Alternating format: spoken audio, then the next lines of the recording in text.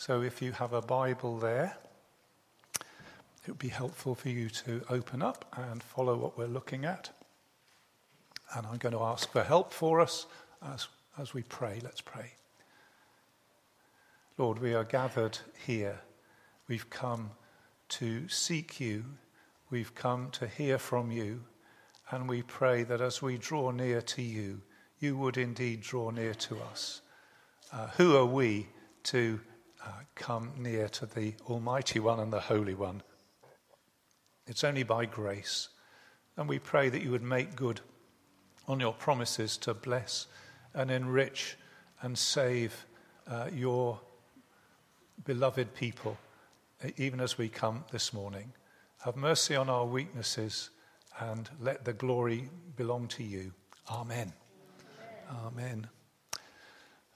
The question, who is your father? There's a movie, which to me is a contemporary reference, but it's probably ancient history.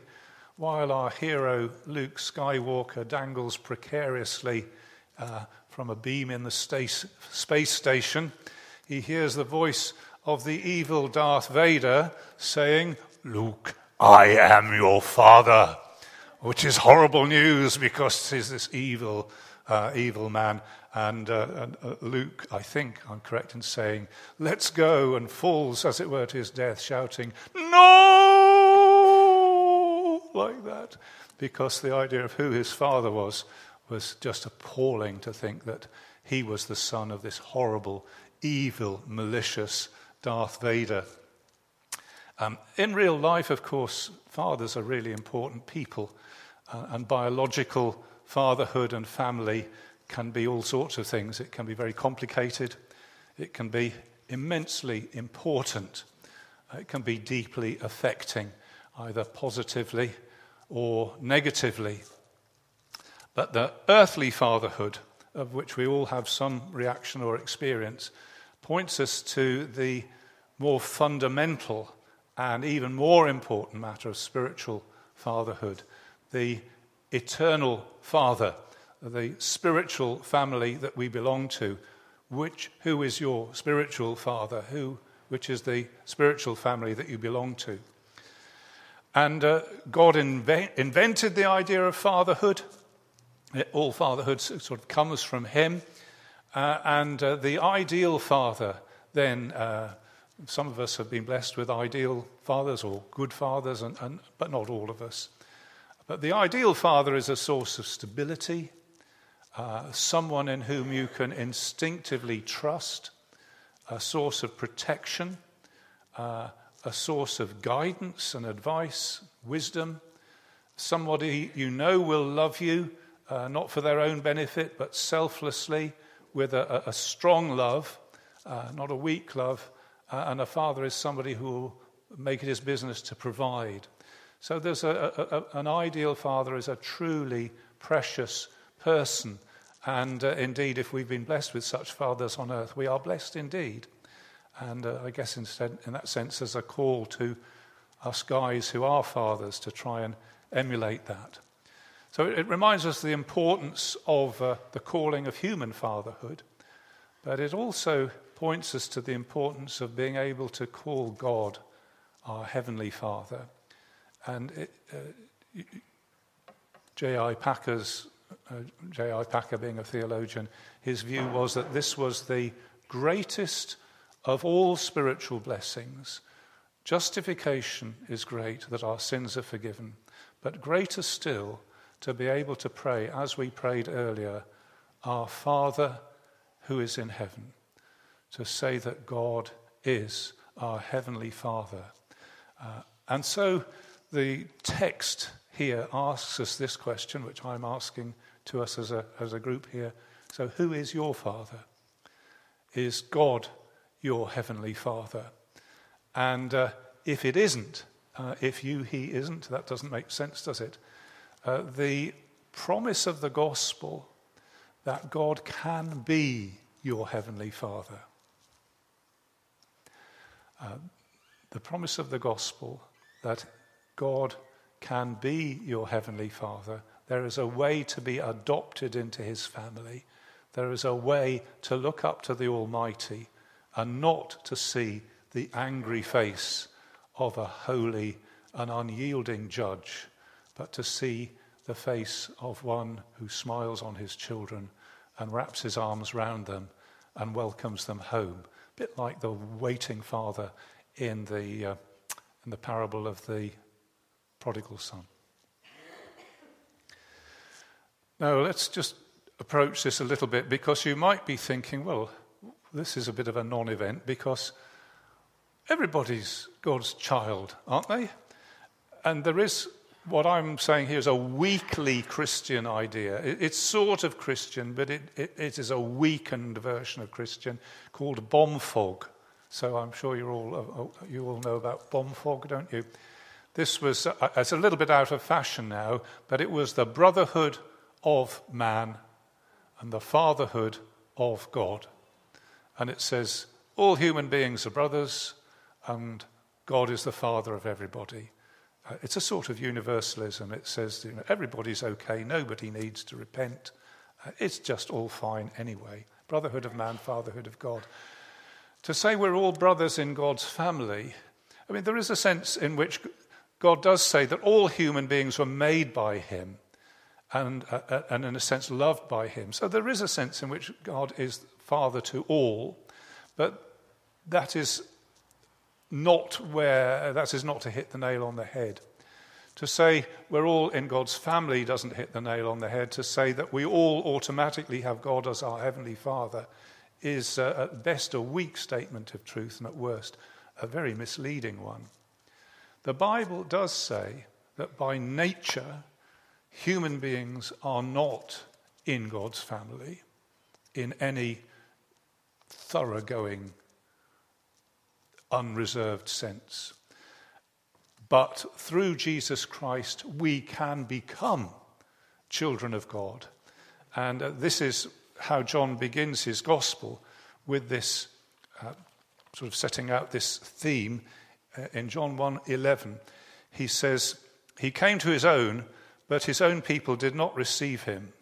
So he wasn't received. But to all who did receive him, who believed in his name, he gave the right to become children of God, who were born not of blood, nor of the will of the flesh, nor of the will of man, but of God.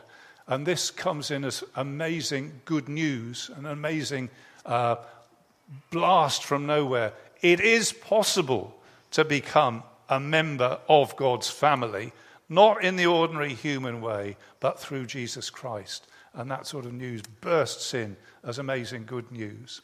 So the question, who is your father? Where are you in this map of family connections? That really matters. And to have God as your heavenly Father, and I'm sure there are many people here this morning who can genuinely pray, Our Father. To be in that situation, let's not forget, that is a wonderfully precious situation to be in, is it not?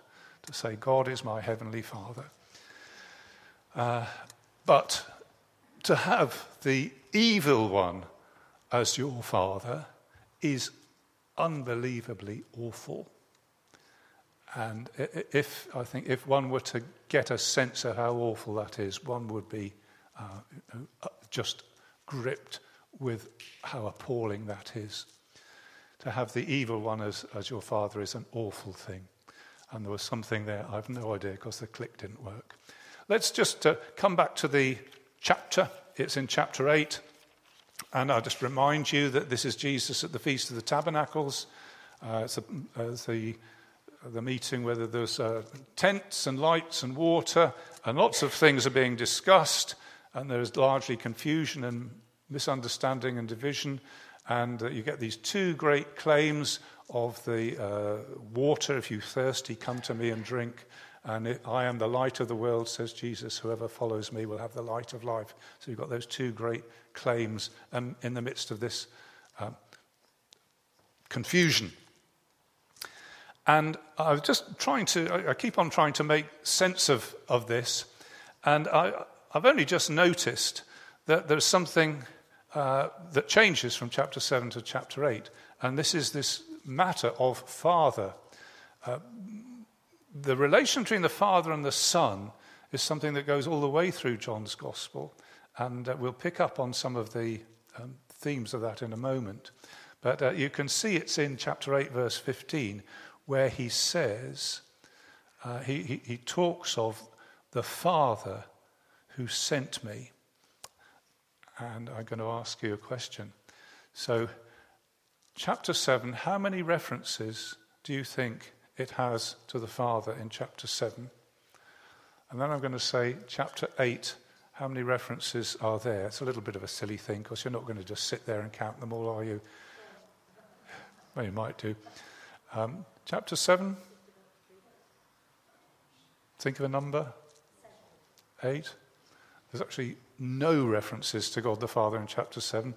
And chapter 8, think of a number?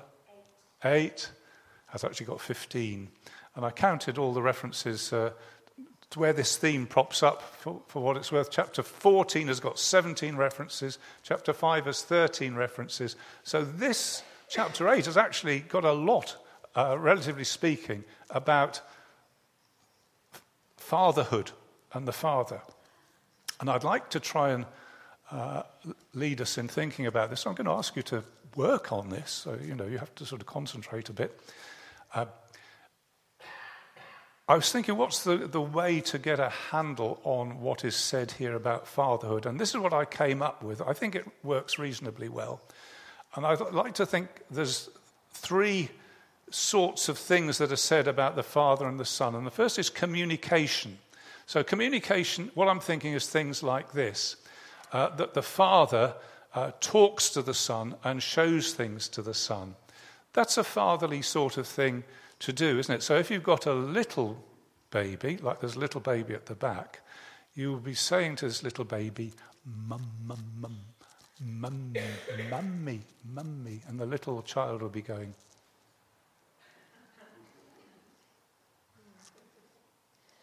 But as you talk to the child, bird, dog, woof, woof, then gradually the child from that communication picks up things. Fathers communicate with their children, show them things.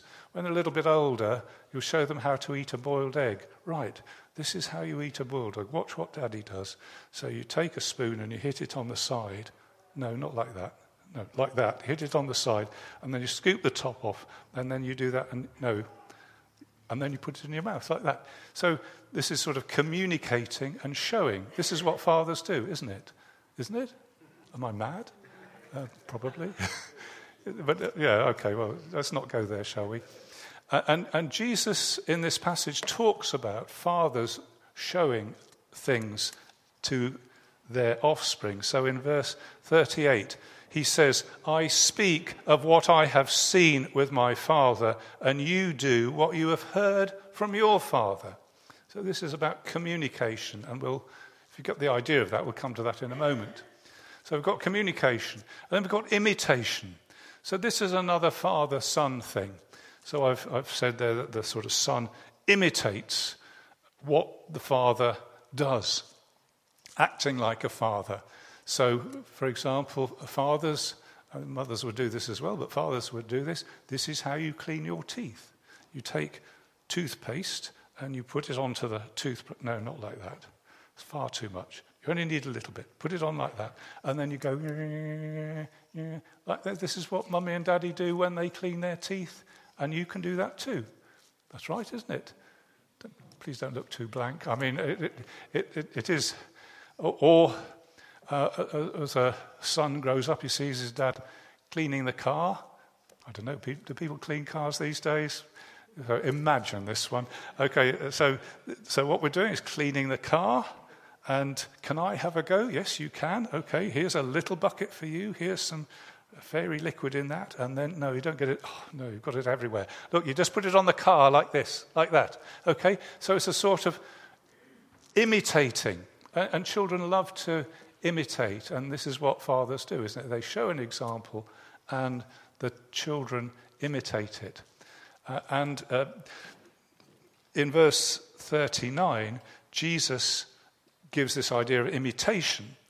They say, Abraham is our father. And Jesus said to them, if you were Abraham's children, you would be doing the works that Abraham did. If you were really his son, you would be imitating your father. So there's the idea of imitation. And then thirdly, there's the idea of motivation. So what drives the father, what the father is keen on or desires, or things the father goes for, the son will also go for. So do you support a football team? Kind of. Which team is it? Brighton. Do you support a football team? You support Brighton as well. Well, there's a thing, you see. So the idea that what Dad gets interested in, the son also gets interested in. So when Dad is watching and Brighton go score and Dad goes, yeah! Then son watching next door will probably go, yeah, as well, because they are motivated by the same things that the father does. So Dad likes chocolate, probably son will like chocolate as well, maybe not. I mean, there is depending on your culture, there's a thing that when a son is old enough, the father will buy him beer because the father likes beer and the son will obviously, in this example, like beer as well. It is sort of the things that people like, the things that people are motivated to, that will be shared from father to son. And that's in this chapter 2. There is, in verse, I put in verse 40, you seek to kill me. There are quite a few motivation things going on in this chapter, things that people seek and want and desire, and what the father desires, the son also desires because of that interaction between the father and the son. We have it in verse 44. You are of your father the devil, and your will is to do your father's desires. So he's picking up on that idea that the devil has desires and his children have the same desires, same motivation. Okay, so communication. We're going to use the idea of communication. We're going to use the idea of imitation. We're going to use the idea of motivation between father and son. And we'll look at how those things apply to Jesus and his father, and then we'll look at how this applies to the Jewish people that Jesus is talking to. Let's assume that they're the Jewish leaders and their father. And along the way, hopefully, we'll see how this affects us. So let's look first at Jesus and his father. And I'll put these two together, communication and imitation. Let's look at some texts which talk about the way Jesus and his father relate to one another. So I'm going to go out of the passage specified into John 5, verse 19, which says this. Truly, truly, I say to you, the Son can do nothing of his own accord, but only what he sees the Father doing. For whatever the Father does, that the Son does likewise. For the Father loves the Son and shows him all that he himself is doing. It's a rather beautiful description of the way the Father and the Son operate. The Son doesn't do things by himself, but he receives communication from the Father, and then he imitates or expresses exactly what the Father has shown him. And it's put in very simple language, but it's a very profound insight into the life of Jesus, isn't it? The Son does nothing of his own accord, but only what he sees his Father doing. So in some sense, Jesus sees the Father acting, reacting, guiding, and Jesus receives this communication, and Jesus expresses this into his actions and reactions and whatever else I said. Whatever the Father does, the Son does likewise. So there's a completeness that everything that the Father does, the Son emulates and imitates. And there's nothing that Jesus does that isn't an expression of the Father. It's rather wonderful, isn't it? No wonder that Jesus later on can say, if you've seen me, you've seen the Father, because everything I do is an exact transcription of the Father in his will, in his ways, in his actions, in his character. I just express that perfectly. Communication and imitation. Coming into John chapter 7, verse 16, this is the whole matter of teaching. Jesus said, "My teaching is not mine, but his who sent me." In other words, I'm getting teaching. The Father is, as it were, teaching me, and I receive that communication and pass it on into the world. That covers the things that Jesus says. His words are not just from him. They are communicated from the Father and sort of imitated into the world. Chapter 8, 28.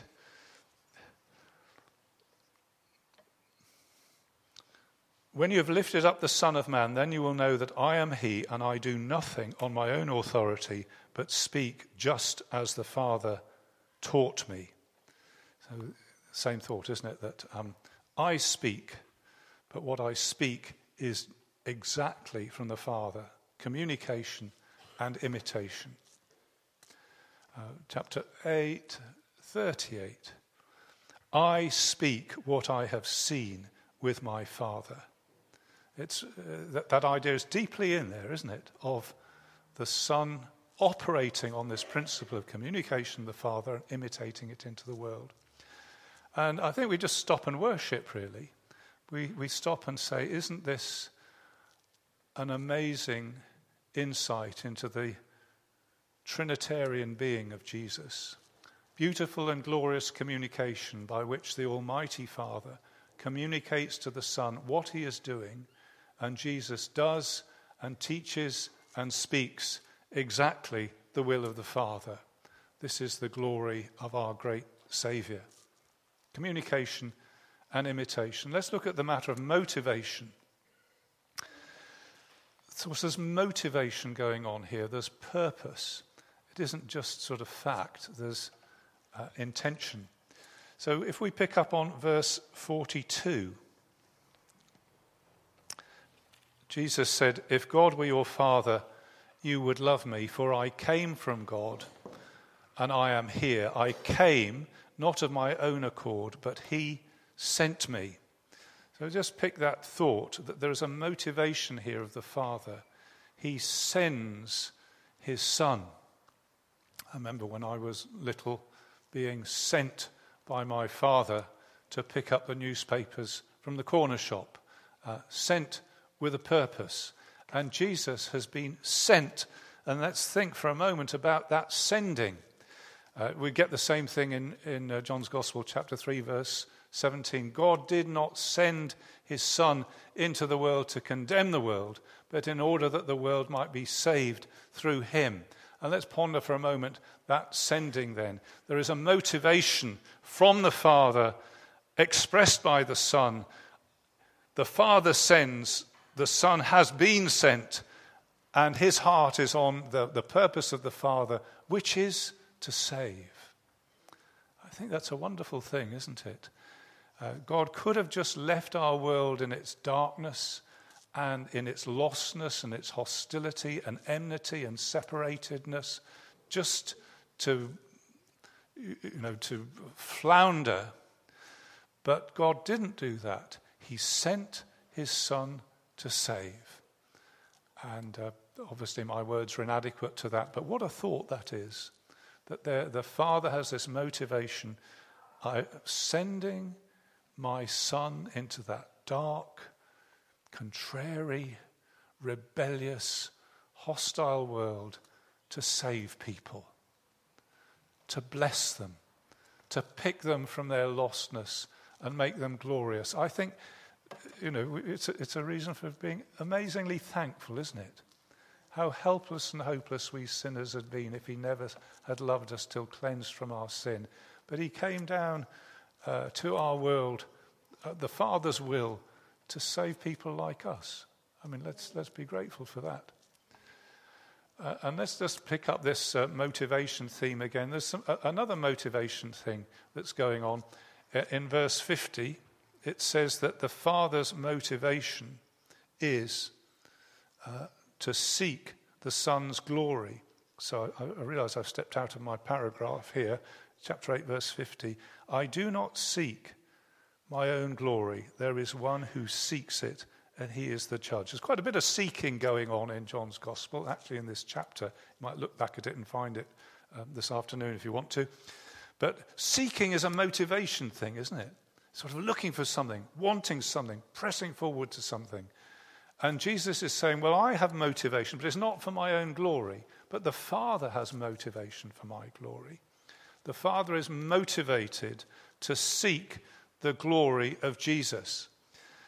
It is my Father who glorifies me, he says in verse 54. And in that great high priestly prayer, Jesus converses with his Father, and he says, glorify your Son, that your Son may glorify you. Father, the hour has come. Glorify your Son, that the Son may glorify you. There's a motivation there to so work the purposes of salvation that Jesus Christ is seen to be glorious and amazing and fantastic and brilliant.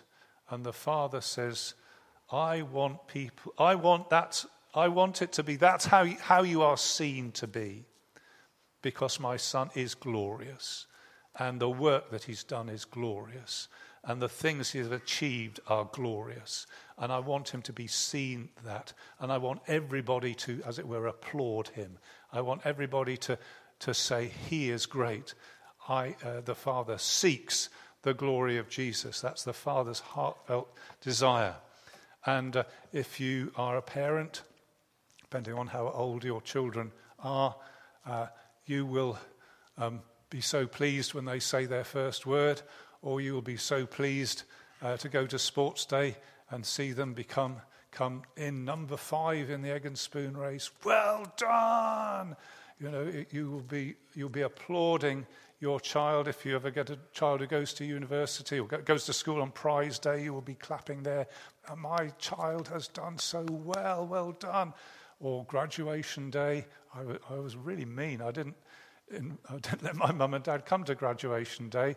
It was mean of me. I regret that, because they would have loved to go there, I think, and see my 15 seconds of fame.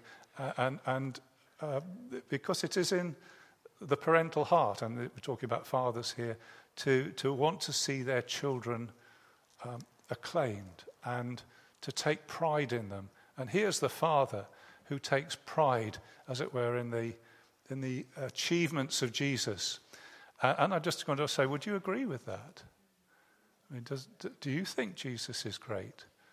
Has it sort of dawned on you? Would you be one of the people applauding Jesus and saying, he deserves that high place. He's won that.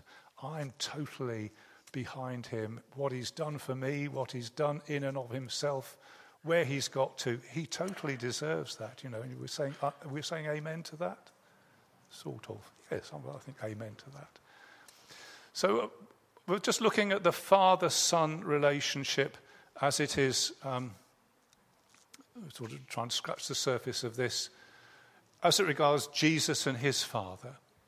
And that runs through this chapter and through the gospel. Let's look now at the Jews that he's debating with and their father. So the thing we have to notice first is that they are not believing in Jesus. They are contesting everything he says. They are denying that he is the Christ. They are refusing to accept that. And their claim is that Abraham is our father. So they say in verse 39, Abraham is our father.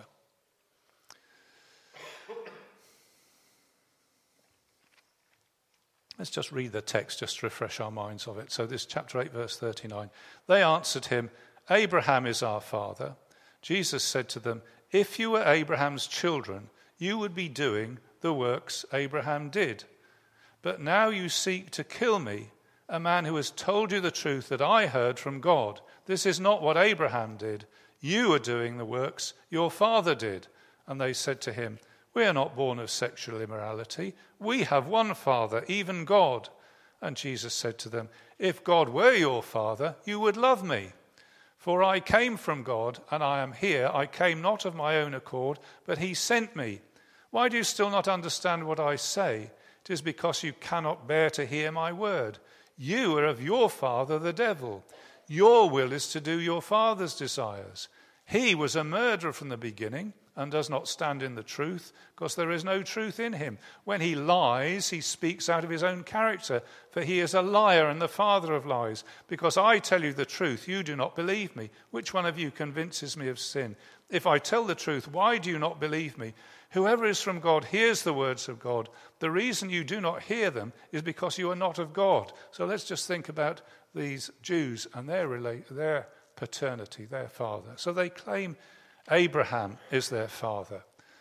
They're saying because we are Jewish, we are genetically descended from Abraham, so Abraham is our father, and that's the truth of it. And Jesus is saying, well, actually, it doesn't work like that. Genetically, yeah, you may be, on your birth certificate, you may be very well biologically descended from Abraham, but in the real spiritual sense, that does not make Abraham your father. Jesus says, no, you are not Abraham's children, because if you were Abraham's children, you'd be doing the imitation thing. You'd be imitating what your father did. And Abraham, well, what sort of things did he do? He was a man of faith. He stepped out in faith. He trusted God. You guys don't do that, says Jesus. He was justified by faith. He stood on the promises of God. But you guys are not doing that, are you?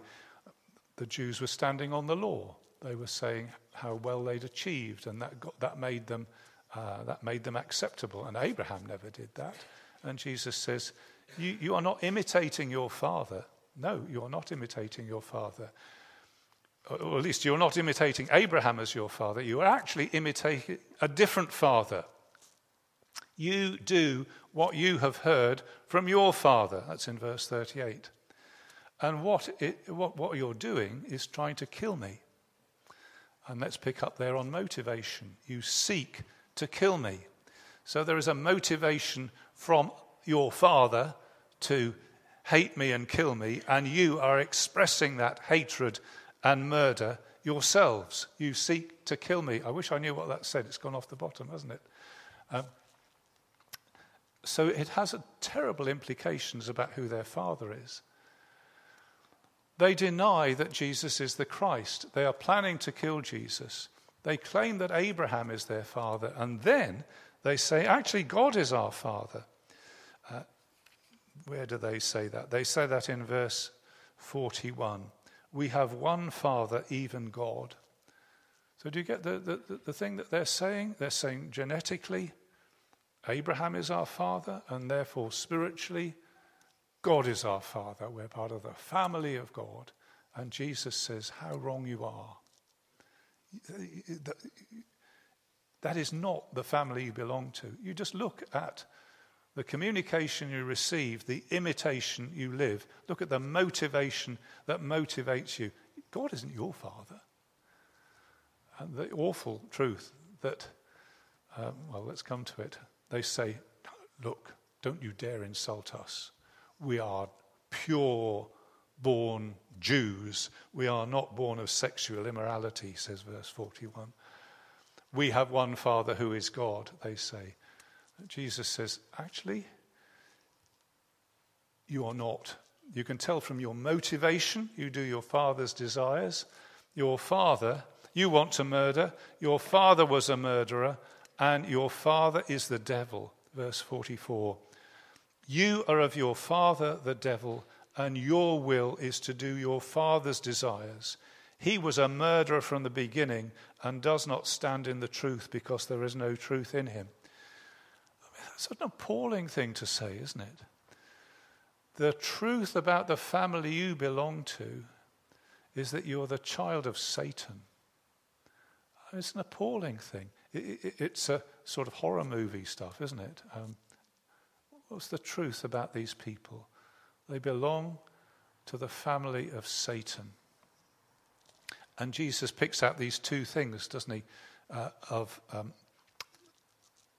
lying and murder. You want to kill me? That's the murder. You deny that I'm the Christ? That's the lie. And he picks on those two things. You are of your father, the devil. That's worse than Luke Skywalker, isn't it? Luke Skywalker was appalled that Darth Vader was his father. No! But to these people, Jesus says, Satan is your father. It's an appalling thing. Absolutely appalling.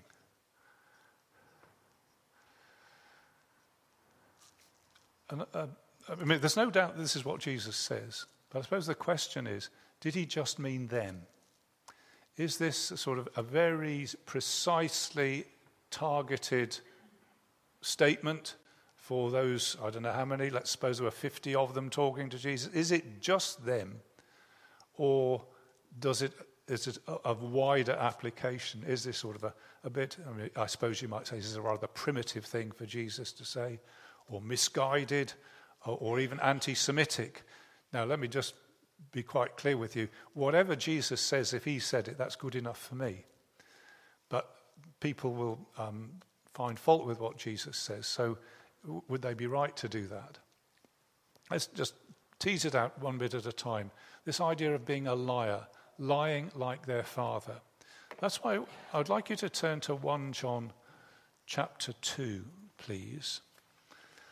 And so fascinating that in his letter, John picks up this same theme of lying, and he says in 1 John 2, verse 22, who is the liar but he who denies that Jesus is the Christ? This is the Antichrist. He says, this is the lie. To say that Jesus is not the Christ and not the Saviour, not God come down to earth from heaven. If you're telling that lie, you got it from your father, who is Satan. And the shocking thing is that lie fills our culture, doesn't it? That lie fills our culture. In our Shaftesbury Road WhatsApp group, I'm going to yet again suggest that we sing Christmas carols, see whether there's any response. But the standard response will be, we're not religious. We don't want to celebrate the coming of Jesus. We don't mind Christmas stars. We don't mind Santa. We don't mind reindeer. But we draw the line at anything that suggests we agree that Jesus is the Christ. That's where our culture's at. Certainly Brighton culture. That's a lie, isn't it?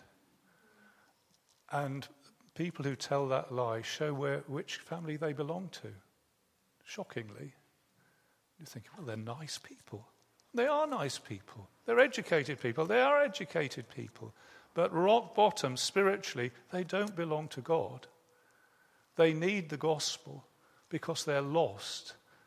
And they belong to the family of the evil one.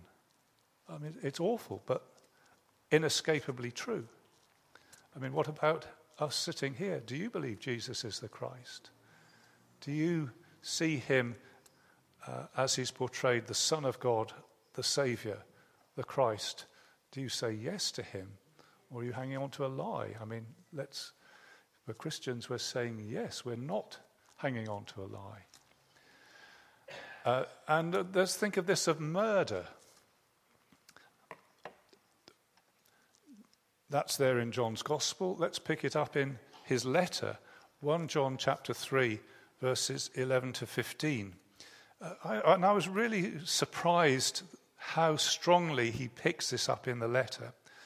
This is the message we have heard from the beginning, that we should love one another. So it's particularly addressed to professing Christians. We should not be like Cain, who was of the evil one and murdered his brother. And he says, this related to the fact that his deeds were evil. we shouldn't be surprised that the world hates us, but we know that we have passed out of death to life because we love the brothers. Whoever does not love abides in death. Whoever hates his brother is a murderer, and we know that no murderer has eternal life abiding in him. Very stark piece of logic, isn't it? We love the brothers, because if we don't, we're murderers. That's what it says, isn't it? That's the logic of it. Very, very stark. Whoever does not love abides in death. Whoever hates his brother is a murderer, and you know that no murderer has eternal life abiding in him. Let me just say a little bit about this word hate. In the Bible, hate doesn't always have a strong emotional component. In the Bible, the word hate could more or less be translated reject. It doesn't have to be an angry thing, but it has to be it's a rejection thing.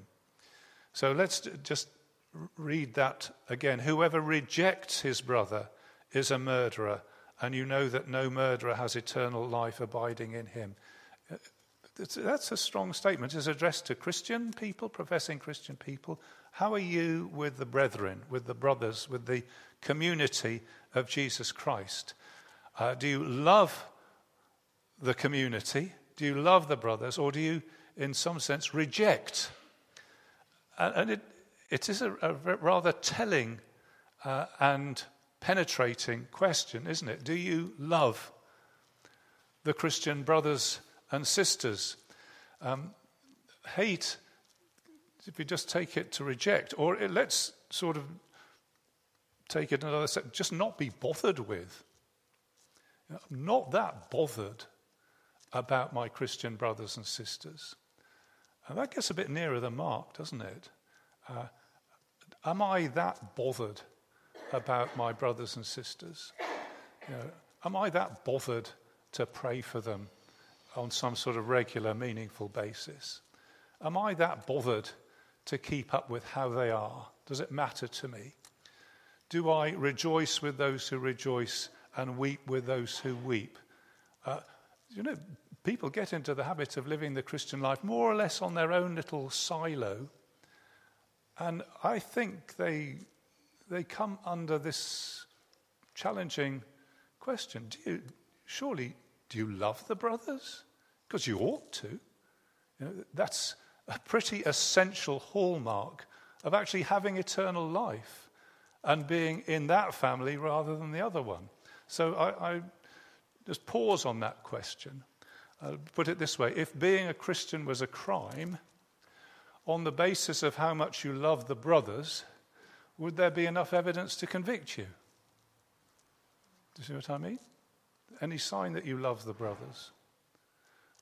Because it's a really serious question and an important one.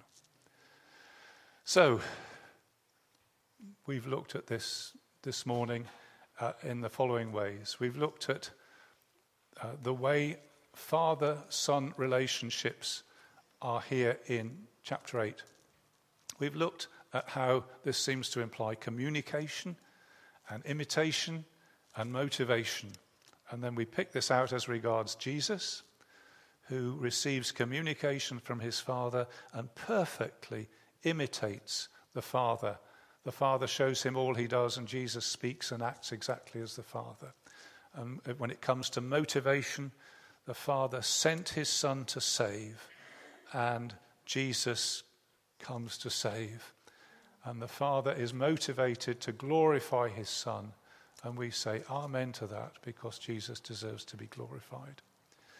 We then looked at how this affects the Jewish opponents of Jesus in terms of communication and imitation and motivation.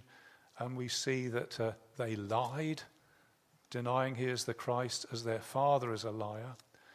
They rejected him as murderers, as their father is a murderer. And the family they belong to is a family which denies Jesus is the Christ and rejects him. And that family is a very big family, and sadly so many people today belong to it. They too are children of the devil. That's a sad and sobering deduction from what Jesus says here.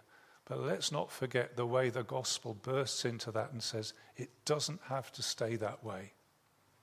It doesn't have to stay that way. The good news is that Jesus came to bring people from the kingdom of darkness to the kingdom of his dear Son. Jesus came to transfer people from the slavery and lostness of Satan into the freedom of the children of God. And he paid the price for that adoption process when he died on the cross and shed his blood so that sinners like us could call God our Heavenly Father, which is tremendous, isn't it? So just to bring it to a conclusion, poor old Luke Skywalker, I am your father, Luke. And you go, no! But we too would be lost in a horrible dark kingdom. Unless one is born of the water and the Spirit, we cannot enter the kingdom of God. And yet, to all who received him, who believed in his name, he gave the right to become children of God, children who are born not of blood, not of the will of the flesh, nor of the will of man, but of God. And we say amen to that, do we not? Amen. Let's sing together. We're going to sing this one, Yet Not I, But Through Christ in Me.